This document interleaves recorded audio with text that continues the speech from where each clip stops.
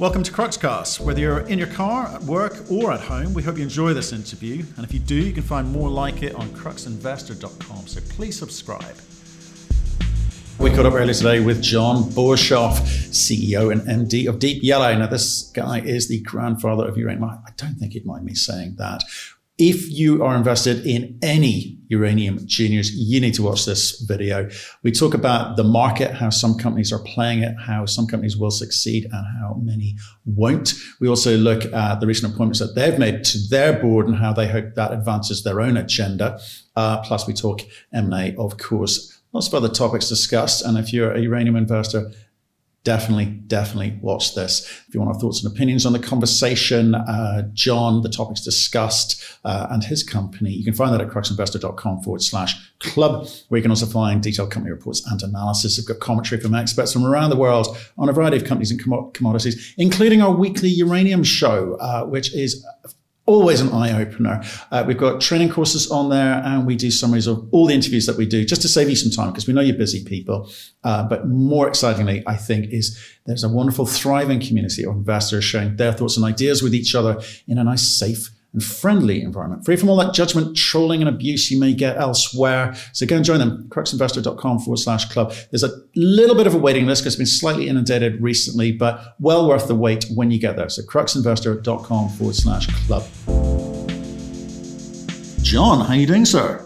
Very well, thank you. Good to be back. Well, I'm glad to have you back. Because the sector seems to be going a little bit crazy. I'd like some explanations as to what is going on, because I've heard different versions. Yes.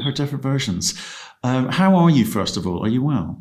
Very well. Yes, we've, as I say, we've got a clear sort of path to the horizon and beyond, and so working everything to those goals keeps you fresh and enable you to measure against your own internal milestones, which I think are really important. We've got to get to in this really quite a strange sector that we're working in. We are in a strange sector at the moment, but we're going to talk all about it in a second. But first, for people new to this space, maybe to tell people a little bit about you, and maybe a 1-minute summary on the business, and then I'll pick it up from there with some questions, if I may. So I'm, as you know, a geologist. I've been in the uranium business for 40 years nearly, extremely successful with a contrarian play with Paladin Energy, which I founded, and it went to sort of extraordinary sort of position based on, yes, contrarian, yes, an understanding of the sort of the sector, and taking a punt that nuclear had to come in and the Chinese came in, and there was the story. Thereafter, when I left Paladin, I then had a 6-month holiday and thought there's another even more astounding sort of supply situation emerging, which was not the demand side, but as I mentioned before, the supply, and with a need, I believe, for more sort of nuclear contribution to electricity. Got involved with Deep Yellow 4 or 5 years ago, a little $6 million company, and we saw potential in Namibia and also sector consolidation.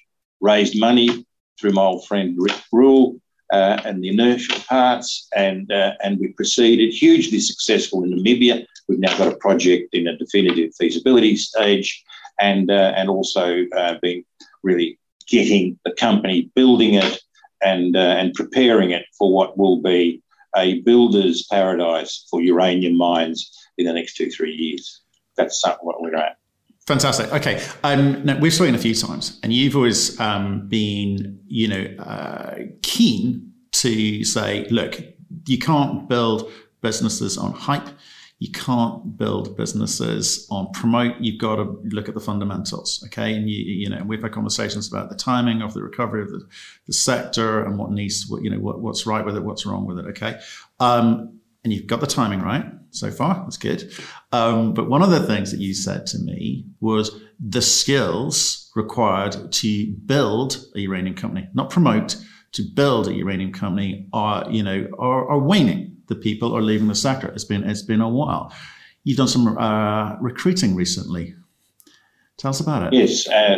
So that's really important. As our company evolves, it starts encroaching onto new sort of situations we need to deal with. I'm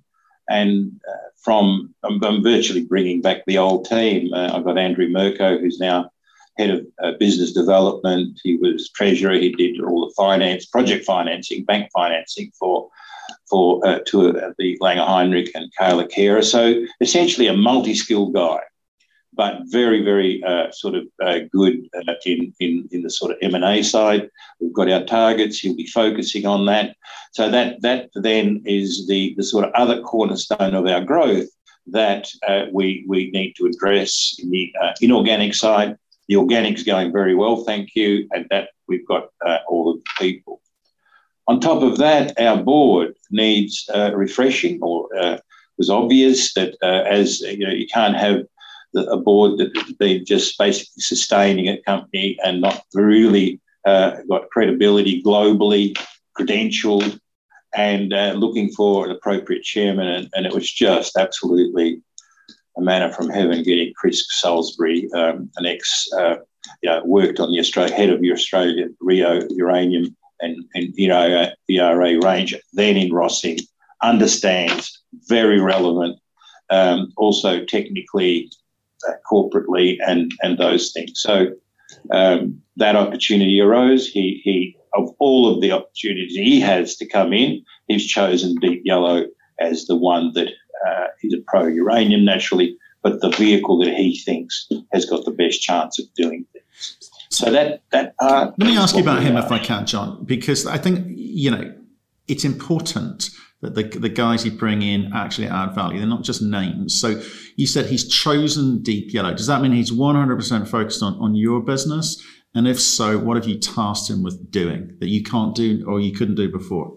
So basically, a chairman and an MD work in a really strange, but I think fantastic relationship where the MD is looking after the sort of day-to-day. He presents the vision, the strategy to the board. The chairman, through understanding of the industry, through understanding of what's involved, be it in an M&A or be it in a DFS, understanding how independent directors need to be nurtured, brought around wherever. So he looks at the sort of the horizon, although in a strategic sense I am, but also getting the board to be relevant to the time in which the company exists. So a board has to evolve exactly as management has to evolve. And we've now started that essential process, and not to sort of stagnate a board, which is capabilities may be argued to be not what they should be when you're going into complex production future. But what does that mean? Okay, that seems quite generic to me. And if I listen to some of these other juniors, they'll say the same thing. They'll say exactly the same thing. So what does it actually mean for you in terms of growth, value creation, advancing the company? What's he going to do? Well, I think that what he will do is that I can open lots of doors. He can open lots of doors. He can talk, government levels and support. There's always conversations that an MD talks to governments that are a bit different than what the chairman can talk. All supportive, all sort of additive, and that is not a sort of comfortable thing where you just roll out a chairman every board meeting or at a crisis time. Or at a takeover, and that's the only time. And I think a chairman has a real role. Particularly, I've known the guy since 2004. We work together, collegiate, but still have our difference of opinion. That sort of interaction creates a better result, and I'm really excited what his contribution will be. And he understands the role he needs to play as chairman and the role I need to play as an MD. to get our company into the next sort of level. Batman and Robin. Yeah, Batman and Robin. Kapow! Right. well, let me talk about some of these other companies who are going into the market with a different set of skills. Because I think I know we're going to talk about the DFS and some upgrading on the draw results, which is all kind of good stuff. But the people make the business. The people grow the business, create value. So like I said, I'm hearing these sorts of noises from other companies. But it seems to me there's a whole bunch of theory. It's kind of like we've got the recipe book. We know what we're meant to be doing. We haven't done it before. We've never made this recipe before, but we've got the recipe book. Sure. So surely it's quite easy to actually do those things, isn't it? Well, it's an interesting observation you make, because there's been so few companies of the small cap, mid caps that have made it to production in the last 70 years. And in fact, there has only been, outside of the US, 3 companies. Denison, back in the 50s, I've mentioned it before, a company in the Northern Territory, Queensland Mines, and Paladin. So when you look at that, even over time, you're competing against the big timbers, the big government associated companies, the big multinationals like what was CRA or Rio, and many others. And so in there, you've got to really be smart, clever, knowledgeable, and to have the respect of those groups as well in terms of getting there. So the failure rate of companies, and not only failure, but some of them don't even try. They sort of dress up, do it, and then put it into another company buys it. And the US sector has been a little bit more entrepreneurial in that side. It has a history of this sort of, but the US is now in the small mines brigade, and they're not there that they'll be substantially affecting the supply of the future. So now you put on top of that this sort of diminution or this erosion of expertise, and the whole, a mining operation and a business, because it is that business that is in its complete form, not just producing uranium, but selling it and getting it into a market, and then the shareholders to be kept. So the expertise is a real team play, that everybody is important, that everybody knows what they've done, they've been there before, and getting that coherency into your company experience, where there can be confidence that, yes, we will deliver. And now with this ESG that's coming, that everybody's so sort of, fascinated by, well, uranium business and nuclear have always worked with an ESG component, because they've had to do this before their time to satisfy concerns, fears, whatever you may have. So there haven't been any juniors that have, I'd say any juniors that have produced. Teams are is the Paladin one, which one I have with me, the core part of that. So if there are going to be difficulties. Yes, doesn't mean some won't make it, but it's not going to be that everybody is there with, as I say, leading a fairly sedentary role over the last 10 years, patching up, fine-tuning a DFS with a deposit that was discovered 15 years ago or whatever. It's a different condition now than to say, hell, sleeves up, and I've now got to bloody well get to the issue of, yes, getting a technical model that we believe in, convincing banks that to fund that, and then to get utilities to believe and put out a contract 3 to 4 years up front, and that they're confident that they'll be delivered. So that's the complexities of this business, where you're on sort of contract obligations, where if you fail, there's no other source of uranium that can take the place of that, and that's why you got to rely on your own sort of abilities and merits to have confidence that you say you're going to deliver this and you'll do it. See, it's a really interesting conversation. So that's the optics of a mine builder, a company builder. optics through an investor, and I'm going to have to admit, I think I'm going to say I'm wrong. I was partially wrong about this. All boats will float on a high tide, which it kind of went against everything that we believe in terms of investing, because that's playing the game of promote. That's a momentum market thing, whereas we've always been fundamental investors, believing, I want the company to actually get into production. Little things like so, a little bit like you. So I've been wrong, because if I look at the equities market, a lot of the uranium juniors have seen fantastic movement over the past, 3-4 months, and they've been taking the opportunity to raise capital, which should, surely advances the likelihood of them getting into production, doesn't it? Yeah, but it's the same people with more money with the same project. You got what I mean? Where's the wealth going to be created there, apart from the uranium train and the uranium price coming up and doing something? But to increasing wealth, the footprint of a company is really, really important.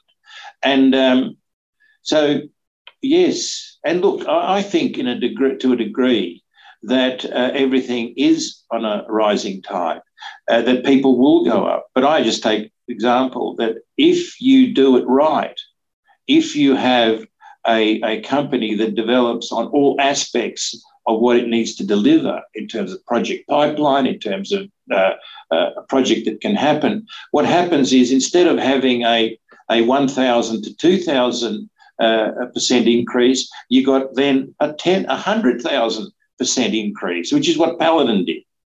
So the more you get these things and you say what is needed at the time that high price is there beyond your project that you're going to mine and deliver on, those things become immeasurably invaluable in terms of creating and differentiating the sort of wealth creating potential of a company.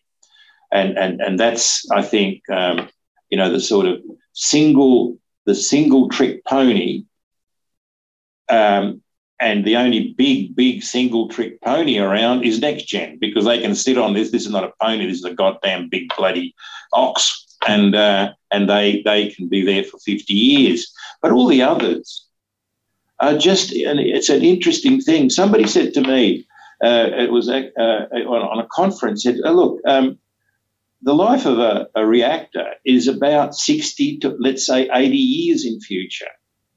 This reactor will consume in its time 8 to 10 ore bodies, in the sense of there's one ore body that's, and it's not going to consume it all because there'll be others. But what I'm trying to get to is that it's going to, a mine might be 7 years, it goes. It might be 10 years, it goes. Another one might come in. But it's gone. There's this replacive need for fuel for everybody.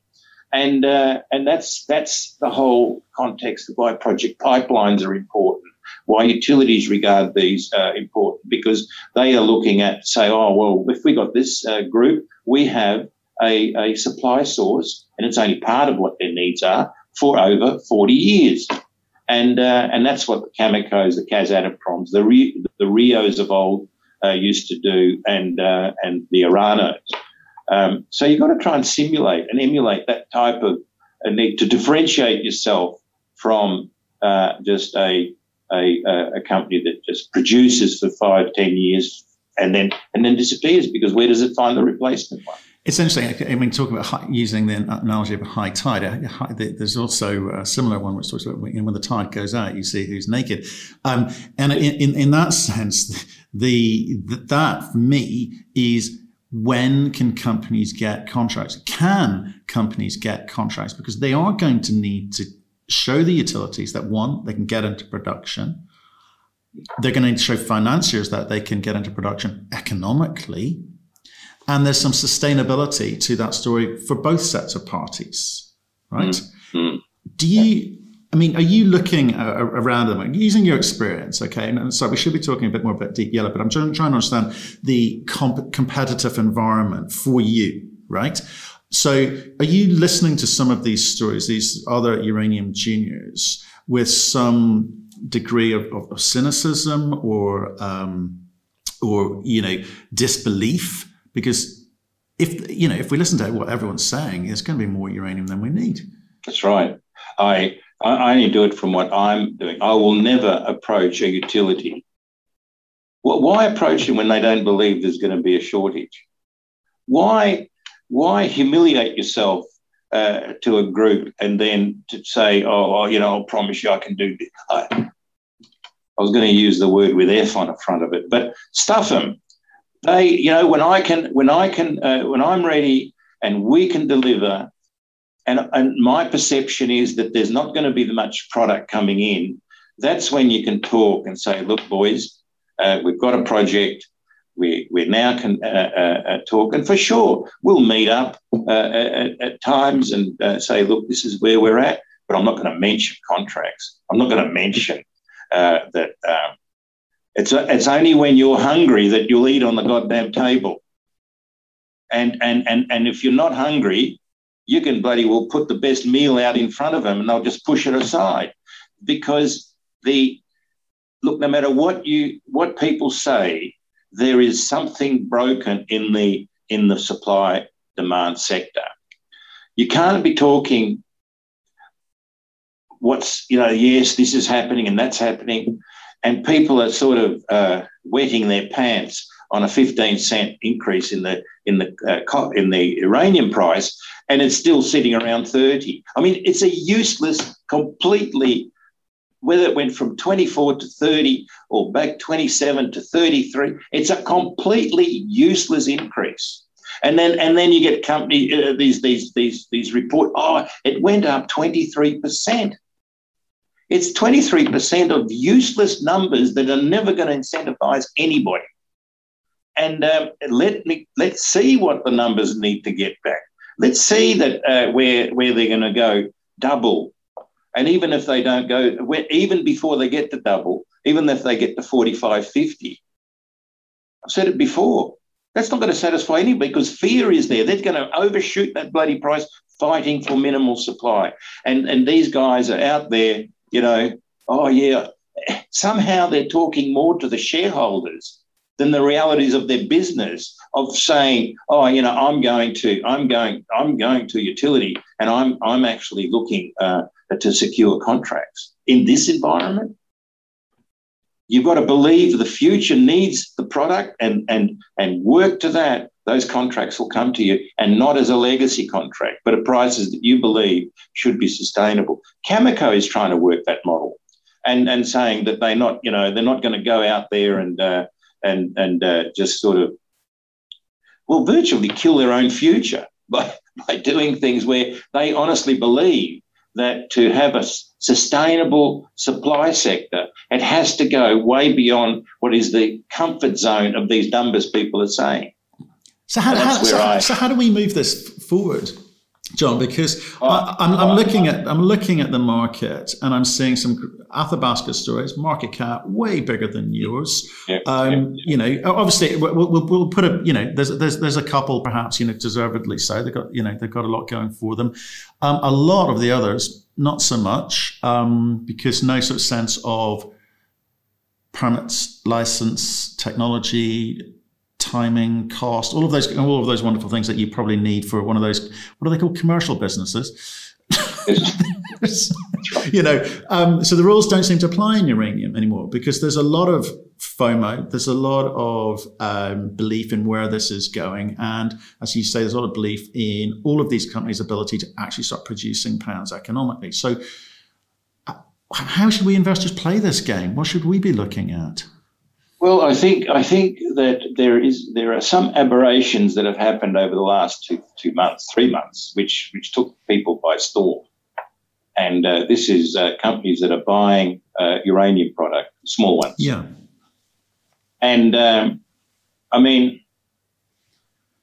if you're confident you're going to produce, and if you're confident that everything you raise should be to the focus of increasing the wealth of your company by some transaction or something, then to buy a product. And I'll tell you, if they go for bank financing, that product will be tied up in mortgages like you don't believe, because it's not going to be released, because they'll have it there as security, like they've got the mine as security. It's not as simple as, having it there and then I'll dribble it out and you dribble it out so people think, oh, they're selling the inventory so they can't bloody well produce. The only people that it's legitimate for collecting uranium are the yellow cakes and the UPCs. Legitimate, ETFs or whatever you call them, and they are there doing their business as a business. But spending part-time money on a speculative, speculative area where it's all about creating wealth, I think it's sort of people, it's more finance people must be running some of these companies that oh, no, we'll buy that and we'll be safe, and if we don't produce enough uranium, we can then sell that. Well, that means if they can't do that, they're failing on their project in production. You can't have it both ways. So I don't understand this sort of move, this sort of flurry of let's get £1 million or 300,000 pounds. Talk to me about the weaponising of UPC by the Sprott Group. That's a different story. Or Yellowcake with its fabulous deal with how it got with the Kazatomprom. That's a fabulous story. But they're on a completely different dimension in terms of, as juniors, we've got other priorities and people are investing in us to put value in a different sort of way. So let's talk about that, because I think it's really interesting that some of the companies that have done it, we looked at Denison and Boss, and I think UEC as well.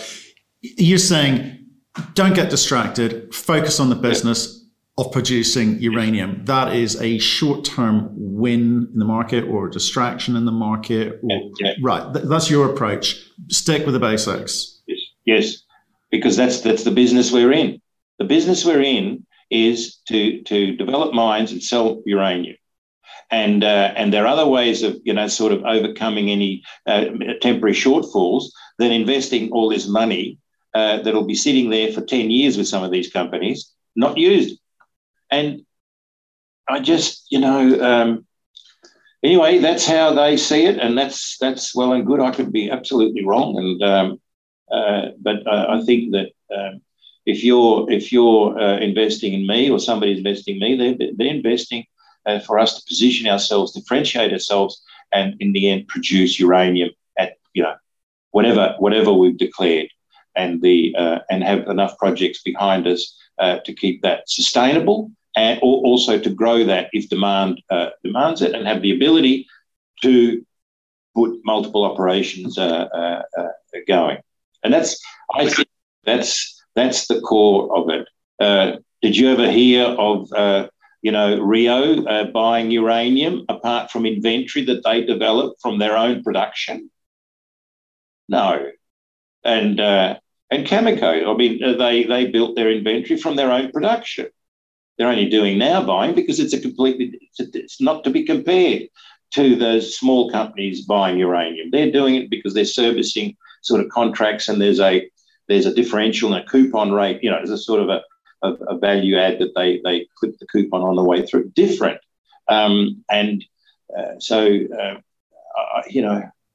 should have been, I think, a bit better thought out, and Sprott and UPC can do what they like, and they are doing what needs to be done. But that doesn't mean I have to emulate them, as they don't have to emulate me to produce uranium.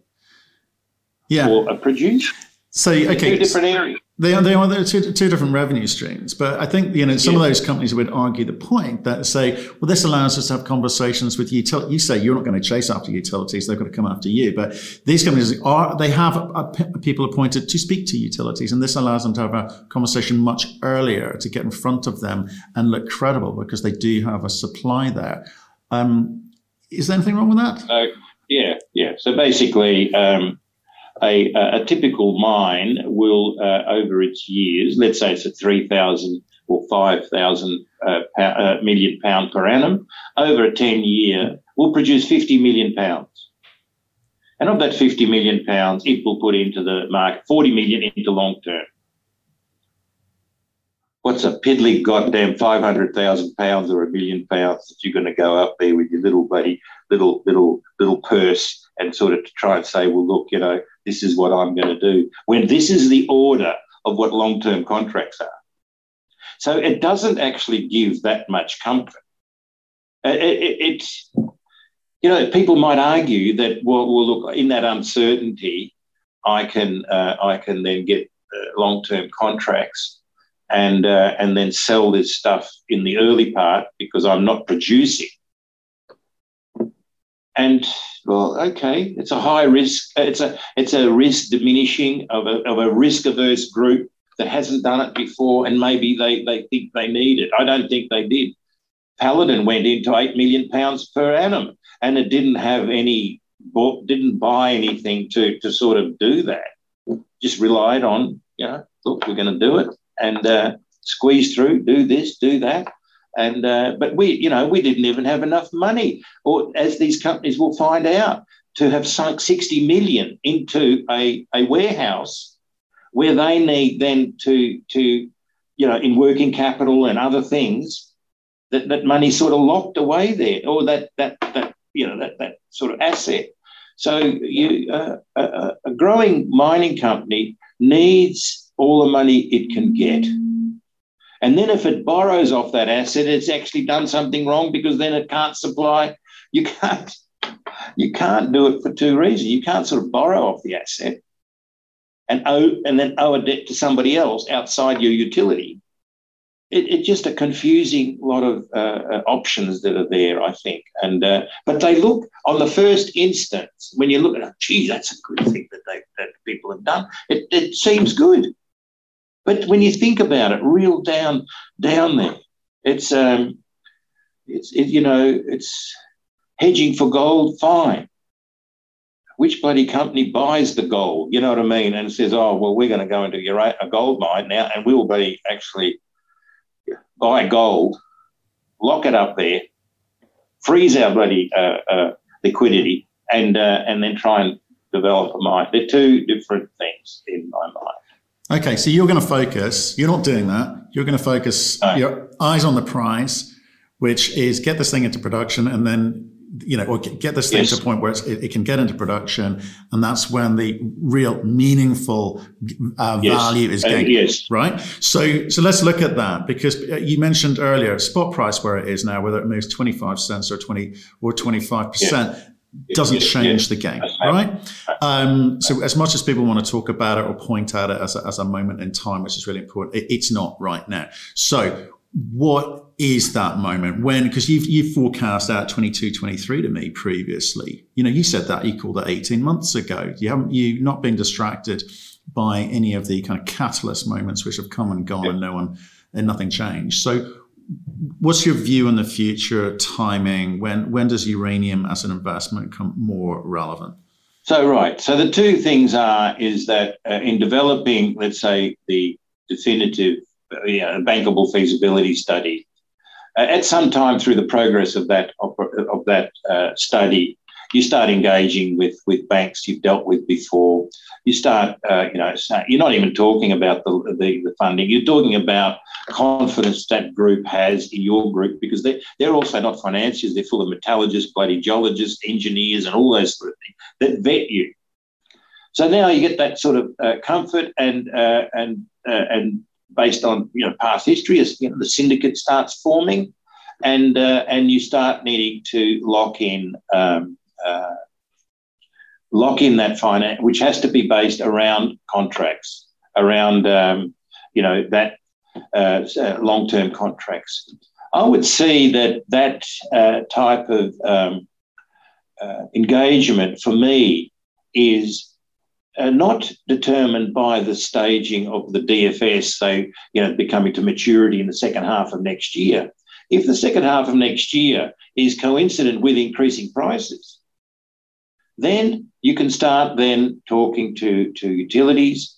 And for me, I want to wait even after the gun has right. I want that first wave that the eager beavers will come in and do all of those issues. That's not going to be enough to satisfy a market, and then that that second wave of, oh, hell moment. What the hell? How are we going to get there? And what you'll find is uranium price will be staggeringly fast. It'll move, because the fear of shortage, the fear of your sort of nuclear fleet being sort of supplied, all of those things come into play. And so it's not as if you're waiting on a flat curve or a flat increase and say, oh, that price is going to be out there. It won't be out there. If it goes to 55, already triggers fear of shortage, because it won't have gone from 30 to 55 without that fear. And so we will, and I think the credibility of what we've developed, how we've developed those contracts, and of course we're going to do a little bit of work in that stage talking to them without mentioning, just g'day. A meeting doesn't work until the fifth meeting that you have, and then you talk about what you really wanted to talk about. But those first couple of meetings, they're just sort of confidence, relationship type things, and I think too many people maybe are trying too hard in a situation where the market, who cares whether one utility did a long-term contract for £600,000 out there, and this is like the swallow out in the spring. This is nothing. They'll happen, and Trade Tech announces it, and as if it's a big deal. And I mean, they even announced that this week the price went up to 15 cents. I wouldn't even waste ink on that, honestly. And it's got to go to places where it's only the brave that can think about that, then it will. So tell me this, John. I like that thought. But tell me this. There's a lot of companies that you're saying don't have the fundamentals in place, don't have the skill sets in place, whether it be assets or thinking. What happens to those guys at that moment that you've just described? Because when the utilities start digging around and going, well, can they, when they do their diligence, can this company give me what I need? And the answer is no. What happens? Well, the whole thing is that equity money is dumb money. You don't have to convince that you've actually got something that you can do. It's all based on, it's all you're trying, you're truthful as much as you can, but it is dumb money. And I'm not trying to ridicule those, through placements and all of that.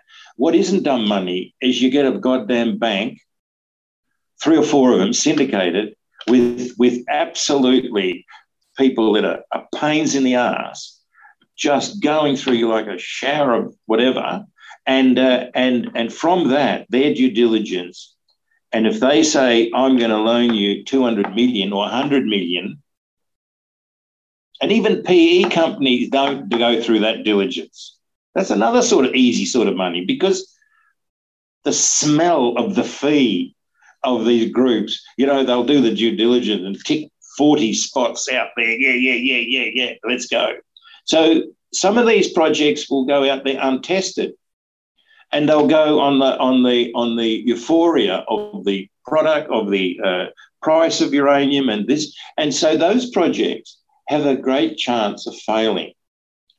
So project failure will be it's got to be part of your business model.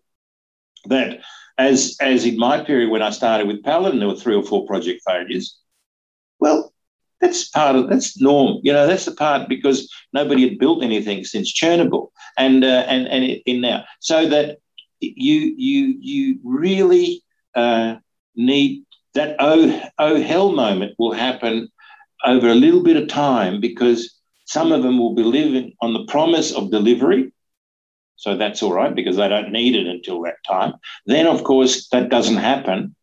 And for some it will, for some it won't. And so then it exacerbates what the feeling is. So price then is not just price of uranium, but it's also who is more valuable as a supplier. That's why Cameco is a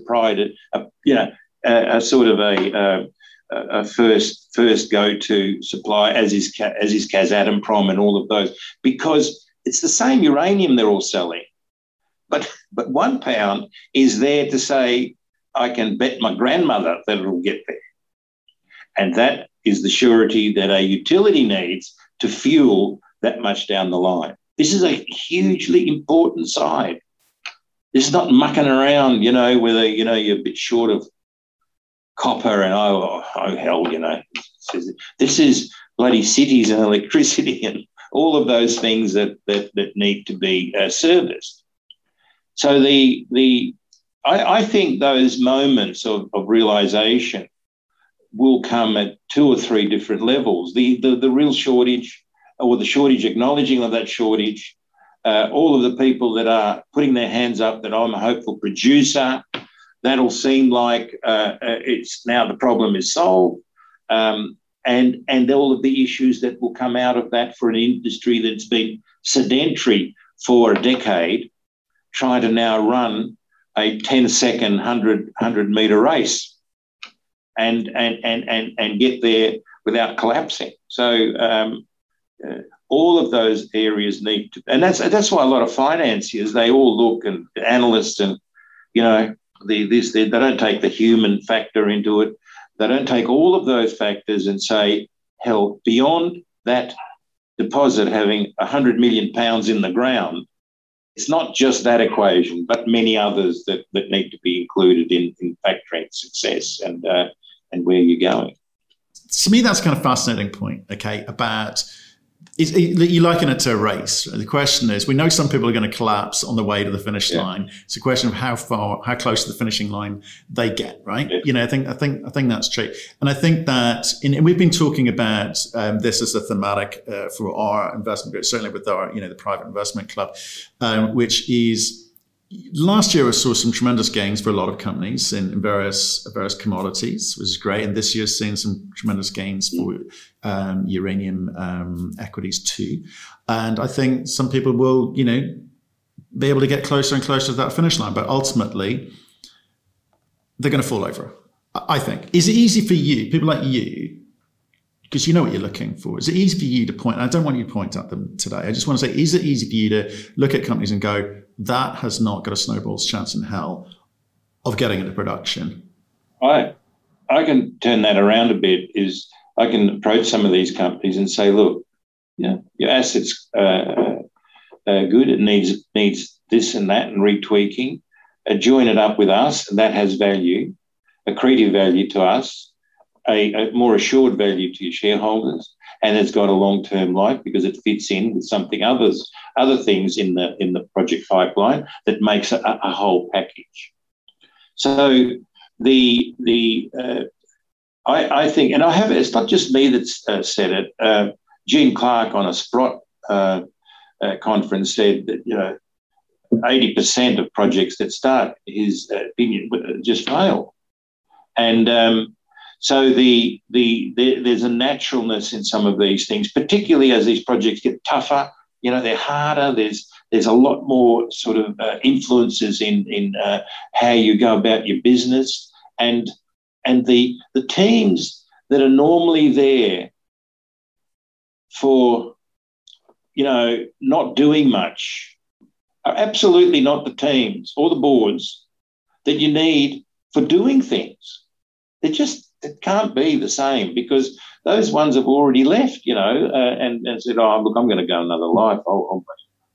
But this one I'm getting at, John. Okay, so you're introducing your M&A thematic. We've been talking about it for 18 months together, right? Maybe 2 years together, right?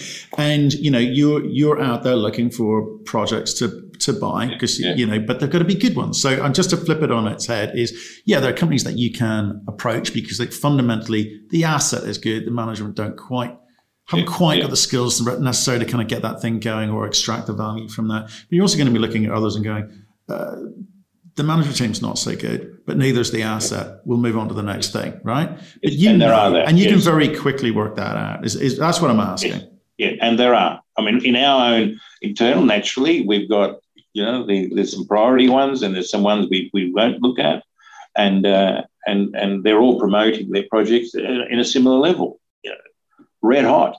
And now we might be wrong, and I'm not saying we're right, but there is a sort of a consideration there that already there's a ranking on those deposits and possibilities that are not just the rankings of what their own individual feasibility studies have ranked them on the cost curve. That's just, we don't take notice of that. These are theoreticals on an unproven base, based on project engineers that have themselves not built a uranium mine, and constantly the authenticity of that old one is now being revised because there's either a refresh, a refine, a redo of the same thing, and I just, somewhere up there there's got to be that say, look, boys, we've reached the bottom here. We just can't get any more. That's it.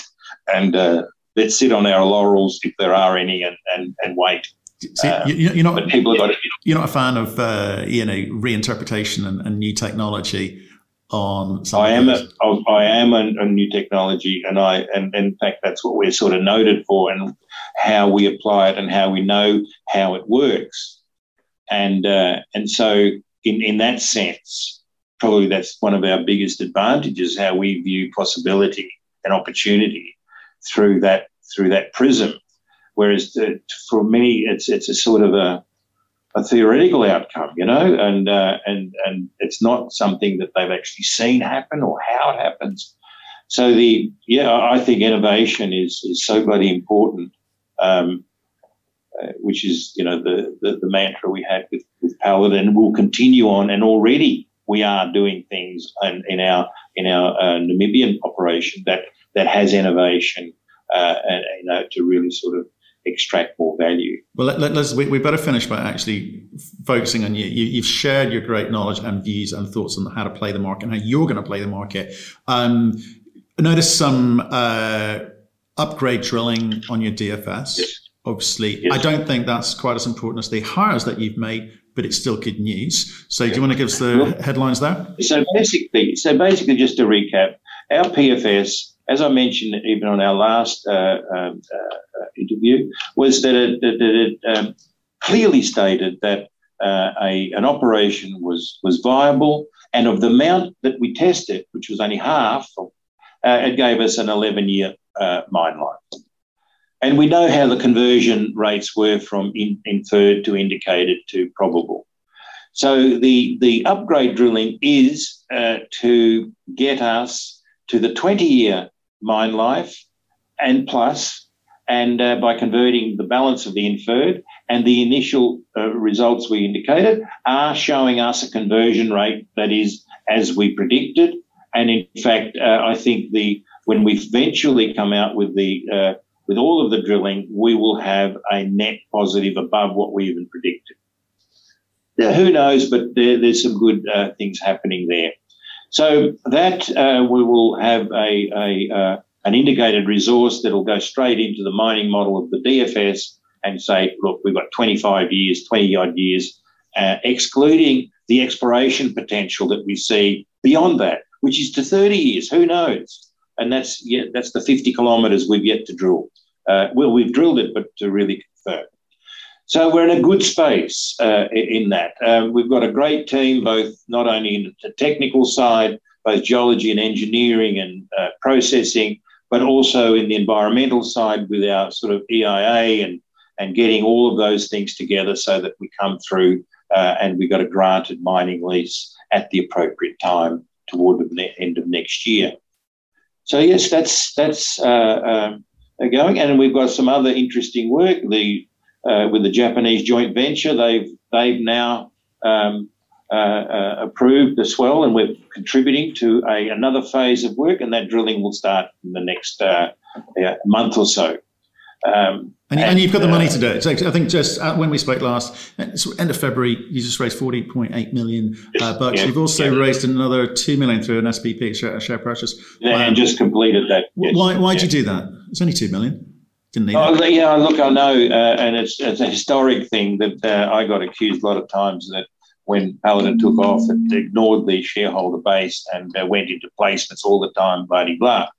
And so I thought, this time, every time we'll do an SPP and it engages. I mean, we didn't do enough of it, and I didn't feel that it was sort of like gluttony. We take everything. You've got to have an opinion, say this is what we want to raise, and this is the whole thing. That was oversubscribed, but we declared that we would only take 2 million of that, and that was the thinking why the SPP was included into that. And you've been buying shares on the way up, have you? No, I haven't, but people that are very close to me have. And the other thing is we've got those options that are being exercised, and there's now about 27 million of those, and there'll be I think most of that will come in as another sort of loading onto our sort of into our treasury. They expire June 22, and if they stay above 75 cents, 78, whatever it is, for more than 30 days, they have to be compulsorily exercised. And there's a process there so people don't lose that opportunity. So in the sense that what we need the funds for, we've got enough funds to really execute on a wealth-creating position for the company, both in terms of its organic assets and its inorganic in terms of acquisition. It's up to us. We can't blame lack of funds. We can't do this. And we've declared what our strategy is, and we'll get there. Brilliant. John, lovely to catch up with you and for your candid commentary as ever.